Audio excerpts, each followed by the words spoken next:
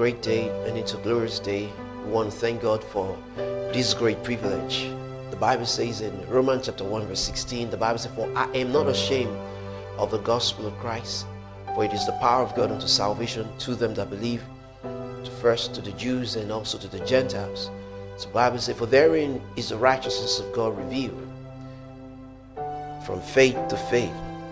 The righteousness of God is revealed in the gospel from faith to faith. What is gospel? Gospel means good news. So if you're there right now, I would like you to stay there to be able to watch this episode or listen to it. It's very vital.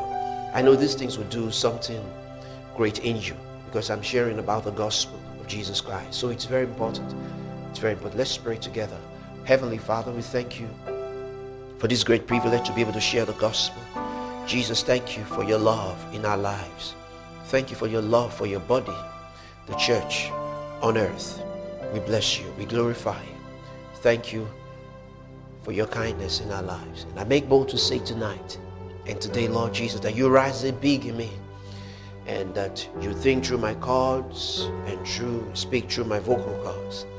Let your grace mantle every hearer and everyone watching this broadcast.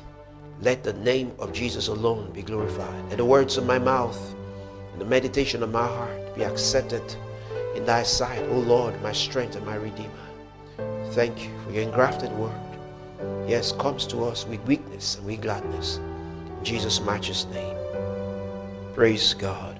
So in Romans chapter 1 verse 16, I said the Bible says, "For I am not ashamed of the gospel of Christ." You can turn in your Bibles there just to reaffirm this. The Bible says, "For I am not ashamed of the gospel of Christ." What is the gospel? The gospel means good news of Christ's salvation. It's good news to the whole world. Tell the whole world Jesus already saved the whole world. There are two parts of salvation. There's a legal part of salvation and there's a vital part of salvation. Legally, the whole world is saved. Vitally, you need to accept what Jesus has done. So that's why I tell people you need to accept, you need to attend a Bible-believing church where they preach the gospel. Gospel means good news of Christ's salvation. We're not here to preach condemnation. No. See that Romans 1:16 again. The Bible says, "For I am not ashamed of the gospel of Christ, for it is the power of God unto salvation." Salvation, soteriology or soteria. You know, I love the way C.I. Scofield put it. He said both in the Greek and the Hebrew, the word salvation connotes the same thing. It means deliverance, healing, health, protection, preservation, and soundness. So it means both in the Hebrew and the Greek, they connote the same thing. And salvation is key to everyone. You know, in John's Gospel, chapter 3, verse 16, the Bible says, "For God so loved the world." We all know it. John 3:16. John 3:16, the Bible says, "For God so loved the world." God so loved the world that he gave his only begotten Son, that whosoever believeth in him should not perish, but have everlasting life. Whosoever believes in Jesus should not perish. Whosoever believes in Jesus is not mandated to perish. The person is meant to have everlasting life. And that's the kind of life that God wants us to have. That's the kind of life we should have. It's an everlasting life. It's a life of God. Now, so the Bible says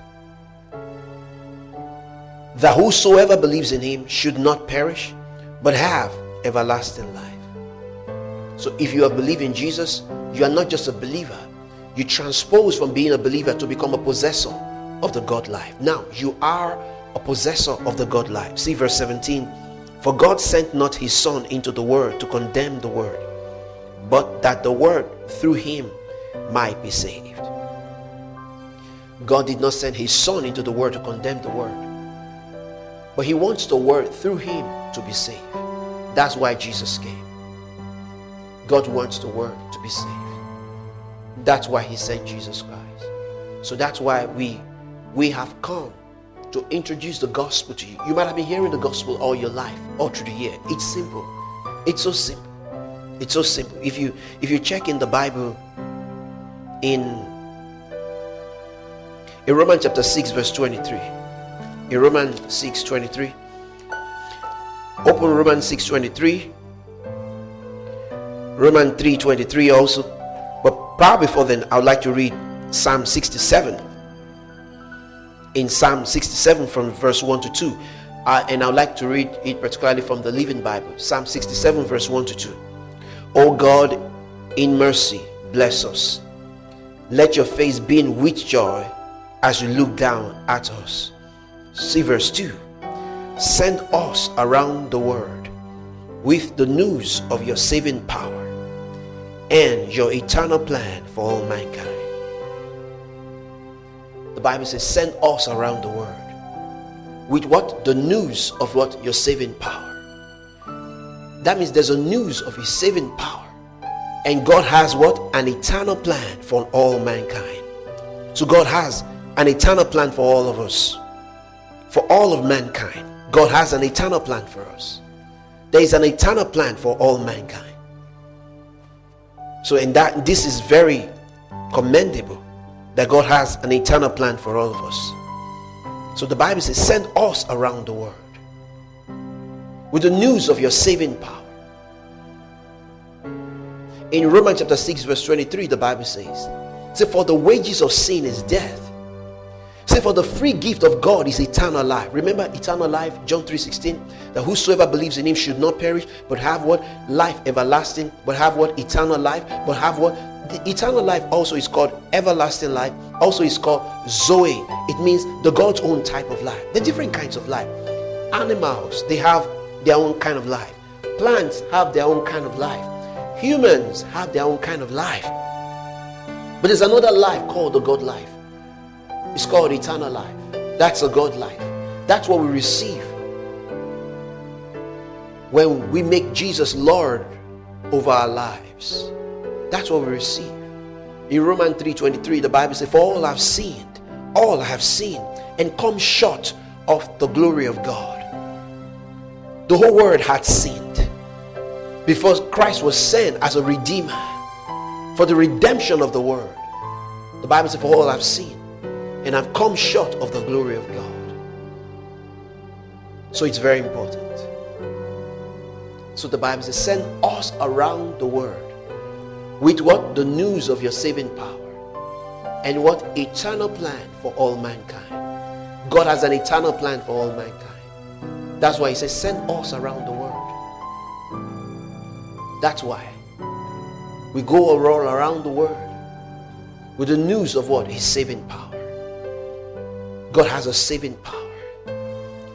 In the gospel is a saving power. There is no other way God could save apart from the gospel. That good news. The Bible says God sent not his son into the world to condemn the world. God never sent Jesus to condemn the world, but that the world through him might be saved. That's why God sent Jesus Christ. And Jesus is the only name that we've ever populated. That's the name we've ever preached. The name of Jesus. I tell people, I say, Jesus is the greatest personality that I've ever found, that I've ever seen.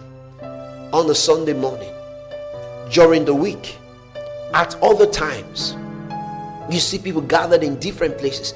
You see people gathered in auditoriums, event centers, homes, houses, under the tree, in stadiums, in large gatherings, all because of one man, Jesus.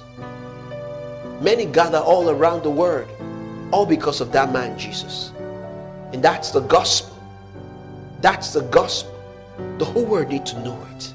In Jeremiah 29 verse 11, the Bible says, for I know the thought that I think toward you, says the Lord. It's an eternal plan for all mankind. God has an eternal plan for all mankind. In Jeremiah, the Bible says, for I have loved you with an everlasting love, and with my loving kindness have I drawn you unto myself. The Bible says, call unto me and I will answer you, and show you great and mighty things which you do not know. God has an eternal plan for all mankind. Jeremiah 29:11 again, the Bible says, for I know the thoughts that I think toward you, says the Lord. They are thoughts of peace, of good, not of evil. Thoughts to give you a future and a hope. God wants to give us a future and a hope. God wants to give us a future and a hope. I love the Knox translation says in Jeremiah 29:11, I have not lost sight of my plans for you. It is your well-being I have in mind, not your undoing. For you too, I have a future and a hope. Now, our hands have been put on the plow. Luke 9:62, the Bible says. But Jesus told them and said, anyone who lets himself be distracted from the work I planned for him is not fit for the kingdom of God. That's Luke 9:62. He that put his hand on the plow and is trying to look back. Jesus told them, anyone who put his hands to the plow and then looks behind, he said, is useless for the kingdom of God. And we would never be useless for the kingdom of God. We wouldn't be like that. We wouldn't look back. God is helping us, and the Lord will help us. God will help us. God will help us. We will not look back. We will not look back. So as a Christian, if you're out there preaching the gospel, go ahead. And if you haven't received the gospel of Jesus Christ is not a religious leader. No. Jesus wasn't just a good rabbi or a good teacher. No. Jesus is the Son of God in truth. And the word of Son of God doesn't mean just a man born by God. No. Jesus is God himself. So how can Jesus be the Son? Is he not the Son of God? In the right connotation. The word the Son of God means God in the flesh. God incarnate. God putting on flesh. In John chapter 1 verse 1, the Bible says, in the beginning was the Word, and the Word was with God, and the Word was God.